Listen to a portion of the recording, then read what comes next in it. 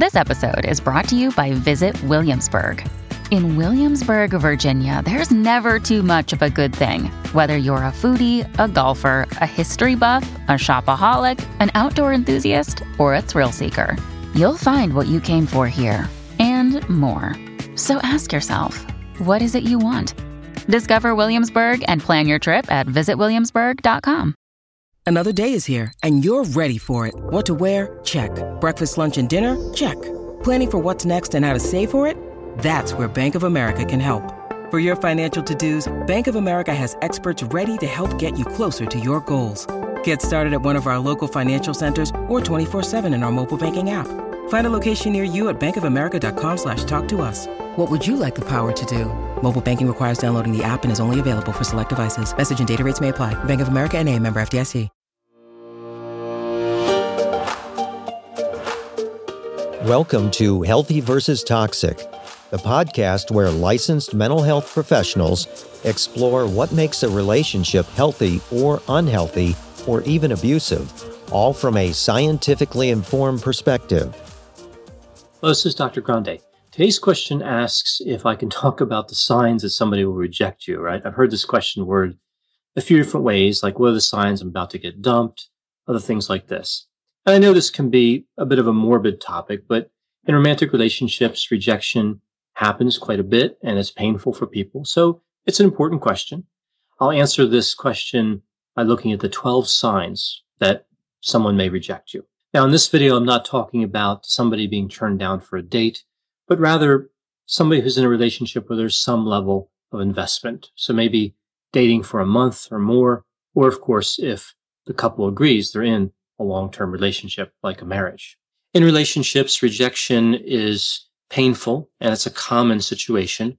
Ultimately, of course, necessary, because if nobody rejected anybody else, then whatever relationship somebody was involved in first, they would just stay in for their whole life. So rejection really has to happen. It's thought of as unilateral. So one person does the rejecting and the other person is rejected. But sometimes people want to be rejected, right? So I'll talk about this in a moment, how that works. Now, when we look at the research literature around rejection, we see this term initiator status, right? So when one person is going to reject another, the person who's doing the rejecting is the initiator, and the person who's being rejected is the non-initiator. So what I'm going to do here for this video is I'm going to use kind of a person A, person B situation, just to be clear about who I'm talking about. So person A will be the non-initiator. So they're the person who's concerned that person B, the initiator, may be thinking about rejecting them. So person A, non-initiator, person B, initiator. Now, I mentioned that rejection is more or less necessary at some level if people are going to have romantic relationships, but it does come with a cost. We know there are negative outcomes associated with being rejected.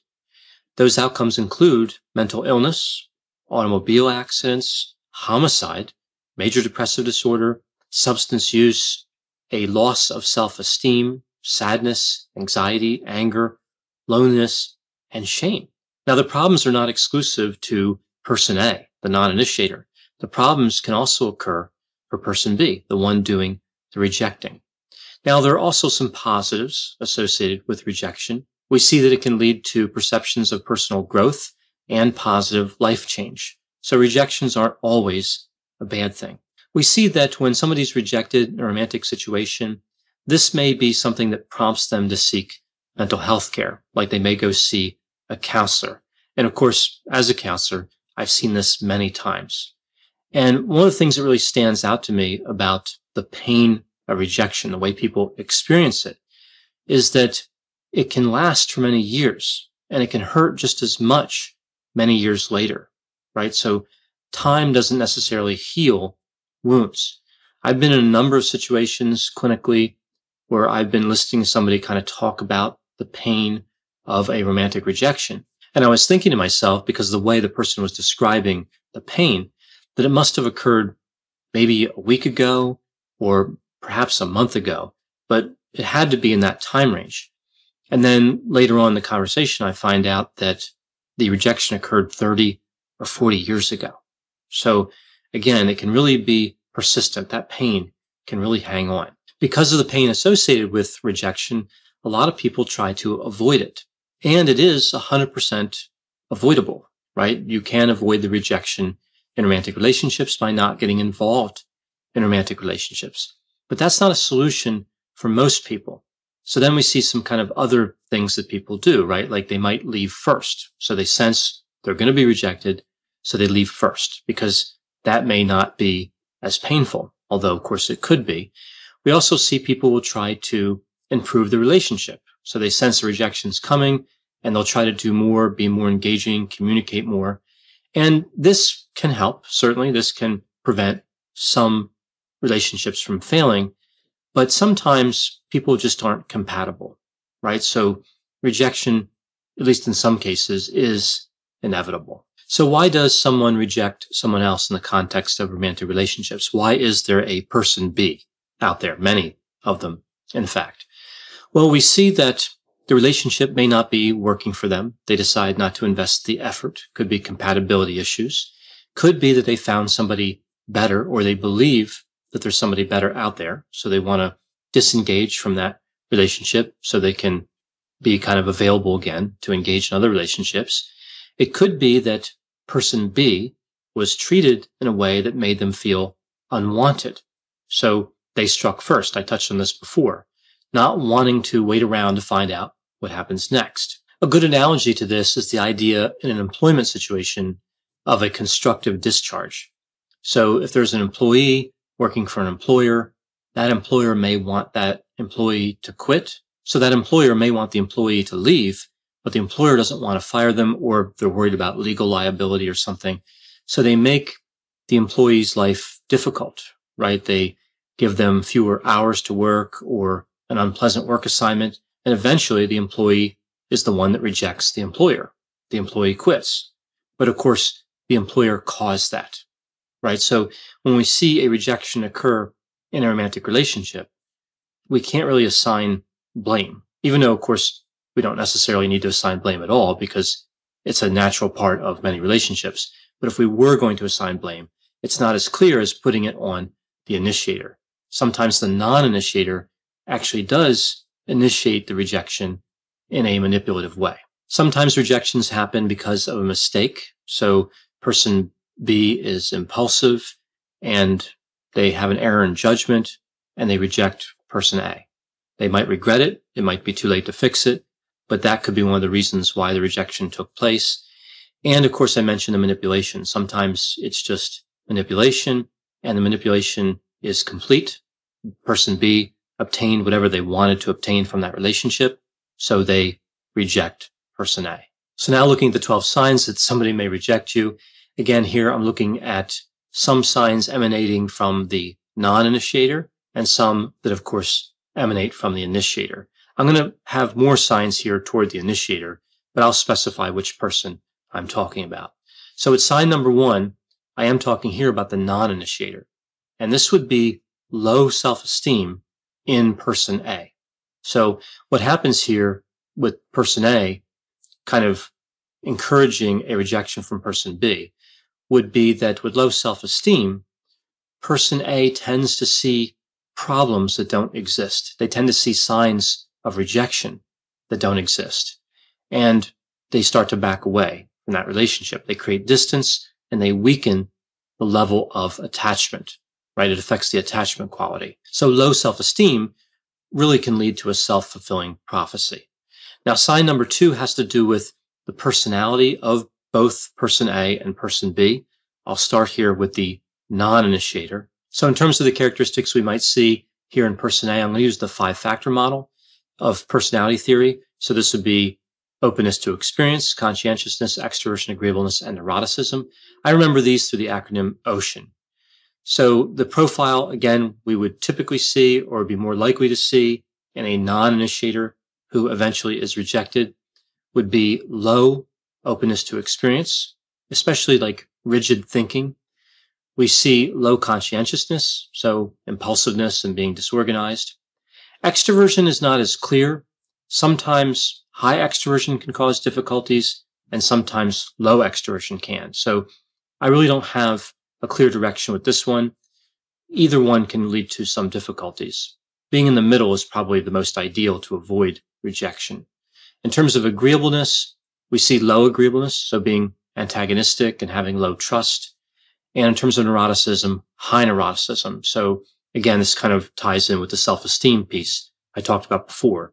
If somebody's looking at signs and interpreting those signs as dangerous when they're not, which is associated with neuroticism, that could be a problem. So what about person B? What would be the personality characteristics we see in the initiator, the person who rejects? Well, typically high openness to experience, and the facets of the most interest to me would be adventurousness and fantasy. So if somebody's really looking for an adventure, a lot of times that would happen outside the current relationship, and fantasy, that's the same thing, right? So they're fantasizing about somebody else. Now, if they can invest that energy of adventure, that drive for adventure, and the fantasies into the current partner, then that would decrease the chance that they would be the one to reject. When you need mealtime inspiration, it's worth shopping Kroger, where you'll find over 30,000 mouth-watering choices that excite your inner foodie. And no matter what tasty choice you make, you'll enjoy our everyday low prices, plus extra ways to save, like digital coupons worth over $600 each week. You can also save up to $1 off per gallon at the pump with fuel points. More savings and more inspiring flavors make shopping Kroger worth it every time. Kroger, fresh for everyone. Fuel restrictions apply. Welcome to the Bravery Academy. My name is Emma Ferris and I'm your host. This podcast is crafted to share the stories of courageous individuals who've overcome adversity and found the courage to live their best lives.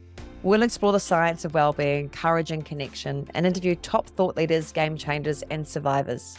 It is from these stories that we learn what resilience is, how to heal, how to recover, and how to be brave. Now, in terms of conscientiousness, of course, low conscientiousness, impulsivity would be more associated with rejection. Here with the initiator, extroversion would clearly be more tied to being the one who rejects, because people who are extroverted tend to cheat more, they tend to be more talkative, and they tend to flirt more. All of these things tied to rejection. Low agreeableness, just like for the non-initiator, would be a problem, being antagonistic. Now, in terms of neuroticism, this can get a bit tricky. So with high neuroticism, somebody would be impulsive, emotionally reactive. But with the impulsive behavior, we would see it's the type of behavior where somebody can't resist temptation. That's the type of impulsivity we see with high neuroticism. It's different than the disorganized impulsivity we see with low conscientiousness. So certainly high neuroticism in that way would be problematic. But also, low neuroticism could be problematic, because with low neuroticism, somebody really isn't afraid. They're not afraid to lose the relationship. They may be cold, distant, and have a lack of empathy. So that could make it easier for somebody to reject somebody else. Without that empathy component kind of keeping them in check, again, rejecting becomes fairly easy. So moving on to sign number 3. This one has to do with more complex personality structures. So combinations of traits. The first one that comes to mind here under sign number 3 would be narcissism. So this would be for the initiator, right? So narcissism, the dark triad in general. So we see not just narcissism, but also psychopathy and Machiavellianism, and the subclinical sadism we see associated with the dark tetrad, right? That would also lead to somebody being more likely to reject. In terms of personality disorders, like the official mental disorders and the DSM, we see dependent personality disorder tied to the initiator rejecting. And this sounds counterintuitive. Like if somebody was dependent, why would they initiate the dissolution of a relationship? But what happens a lot of the time is somebody's dependent on somebody else, and they're always looking for a better source of support. So they find somebody who can support them better, and they break off that relationship. So that need to have support really outweighs feelings of affection, right? Now, of course, with some people with dependent personality disorder, they latch onto another person and never let go, right? So it really depends on the manifestation of the disorder. Other personality disorders, paranoid personality disorder, if somebody's distrusting, and they're accusing people falsely. That makes them more likely to reject. We see borderline personality disorder. Now, this one's interesting because technically speaking, yes, somebody with BPD would be prone to reject a lot. But because of the idealization devaluation cycle, the love-hate cycle, they're also going to invite person A back into that relationship. So it's rejection, acceptance, back and forth. So who knows where that relationship is going to end, whether it's going to end on a rejection or on an acceptance. But technically, somebody with BPD, again, would tend to reject a lot. Now, I mentioned narcissism before. This, of course, includes narcissistic personality disorder, but we also see the other two personality disorders from cluster B associated with rejecting behavior. Antisocial personality disorder, probably due to that lack of empathy, and histrionic personality disorder, because that disorder is associated with having a lot of affairs. So again, if somebody's in a relationship, person B is in a relationship, and they want to have an affair, it makes sense that they would reject person A at some point. Sign number 4 is if person B is highly attracted to a characteristic that person A does not have, especially if person B develops an obsession around a particular characteristic. I've seen a number of characteristics in my clinical experience. People obsessed with money. So if person A does not have money, if person A does not have a body weight that person B wants, usually person B is looking for a lower body weight. If person A does not have the status, like the level of career success, sometimes person B wants a different personality in their partner. Sometimes they want a partner that does not use substances or who does use substances. Sometimes a criminal record can be problematic. They want somebody who doesn't have a criminal record, especially because that can interfere with employment. And a lot of the time, what I hear in these situations is that person B is looking for somebody more stable than person A, right? So stability is a characteristic that people can really take seriously and sometimes become obsessed with. Sign number 5 has to do with the opportunity to find alternatives. So if person B is exposed to a number of alternative mates, especially if it's something that happens on a regular basis, that increases the risk that they're going to wander off. And of course, that results in a rejection eventually. Now, when person B is exposed to alternatives while intoxicated, so person B is intoxicated and the alternatives are intoxicated, in my experience, I found that dramatically increases the risk. Now, there are certain situations where this would be expected, like if person B spends a lot of time at a bar, but I've also seen this in work settings, right? And we shouldn't see this in work settings. Like, this is a little disturbing, but I have seen a number of work settings where substance use is fairly common and person B, so to speak, is exposed to a number of other potential mates. This, I think, is one of the really significant risk factors, right? Like combining exposure to alternatives with intoxication. This is not a good sign. This is something that often would lead to a rejection or at least some sort of problem in that primary relationship. If you throw extroversion into the same mix, which kind of makes sense based on that behavior, it's like dumping gasoline on a fire. It's really going to increase that risk even more dramatically. Sign number 6 has to do with deception. So lying, prevarication. This one's kind of interesting because if somebody has the tendency to lie, just by itself, that doesn't necessarily mean they're more likely to reject somebody else. It's really the link over to the dark triad traits I talked about before: narcissism, psychopathy, and Machiavellianism. Lying is associated with the dark triad. Now, lying may not be desirable and can cause other problems in a relationship. And certainly if somebody's lying about contact with alternatives, that could be problematic. But just looking at lying itself, it's not always really clear.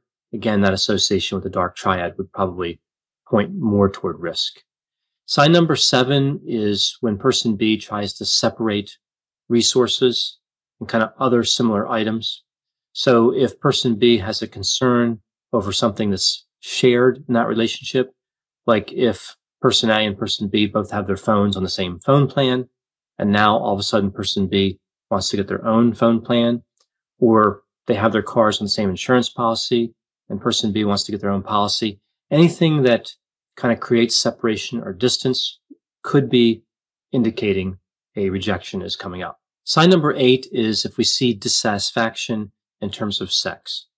And this can work a lot of different ways. What we see quite a bit in clinical work is that more so with men, they tend to be upset about the quantity of sex being low. And more so with women, it's the quality. Now, again, there are, of course, exceptions to that. But again, if we see dissatisfaction in terms of intimacy, that's going to be something that points toward rejection. Sign number 9 applies to both person A and person B. And this is really also kind of a characteristic of the couple. And this is when the couple has a poor mechanism for resolving problems. So what can happen sometimes in relationships is both people can kind of see there's a problem and they can talk through it and they can work it out, or they can come to a conclusion that doesn't make sense for them to be together. So again, there really isn't a rejection, but rather they agree the relationship should end. When there are poor mechanisms for resolving problems, we don't see that kind of migration over toward some sort of solution. And person B ends up rejecting, right? So we just end up in a situation where other mediation options aren't really available, and it kind of goes to a more drastic option. Sign number 10 is when person B slowly decreases contact. So if person A sends a text message and person B usually responds in an hour or two, and now they're taking a couple of days, or if they're slow to return phone calls and just really spending less time with person A in general, that could be a way of them trying to signal that they want the relationship to end. But again, they just don't want to take that difficult step of rejecting. That's a fairly good sign, right? So slowly decreasing contact, and especially if it's a really dramatic change, if you look at it like weeks later or a month later, right? So a couple is spending time together every day, and now they're seeing each other once a week. That's pointing toward the relationship not working out, and of course, toward rejection. Sign number 11 is a prior history of being the one to initiate the end of a relationship, right? The one to reject. This is a reliable predictor. If person B has been in, say, 10 or 15 relationships over the course of 3 or 4 years, and they have been the one to reject the other person in every instance, or in almost every instance, that's indicative of them rejecting now person A, right? So I would say that's as good an indicator as having exposure to alternatives while being intoxicated and extroverted, right? So one of the higher risk categories. Sign number 12, which is the last sign I'll cover here, is dating more than one person at a time. And again, I'm talking about some amount of investment in each of these relationships. Now, this is somewhat common, but it's still a sign, right? And really, it just comes down to mathematics, specifically probability. If somebody has 5 romantic relationships and they consider themselves invested in all 5, at least 4 will have to end eventually. Well, theoretically, right? I guess they could maintain them indefinitely, but realistically speaking, 4 of those relationships are going to have to end at least. Maybe all 5 will be over at some point. So that leaves person B rejecting 4 other people, right? So it's just a probability situation. If somebody is just with one other person, if person A and person B are together and there's no other people involved, all other things being equal, that decreases the risk of the relationship failing. Thanks for listening. This has been a production of Ars Longa Media. The producers for this show are Christopher Breitigan and Madison Linden. The executive producer is Dr. Patrick Beeman. For more content, please visit our website at arslonga.media. To leave feedback or suggestions, send an email to info@arslonga.media.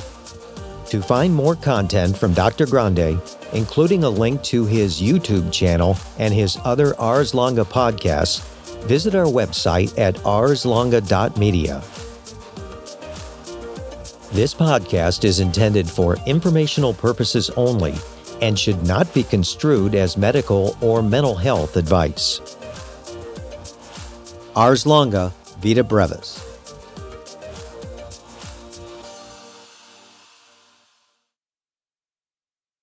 Hi there, I'm Heather Drago. And I'm Sarah Saunders. We host the podcast, That's a Hard No, about saying no and setting boundaries, so you can become that true and empowered you that this world needs. Saying no isn't just okay. It's the key to living an authentic, fulfilling life. I'm a licensed professional clinical counselor, so while this podcast is in no way a replacement for one-on-one therapy, I suppose I know what I'm talking about. I'd say so. We talk about learning to say no and set healthy boundaries and how it impacts mental health, physical health, relationships, parenthood, and more. Subscribe wherever you get your podcasts and visit our website, hardnopodcast.com. We're here to help you find your no and say it unapologetically. That's a hard no.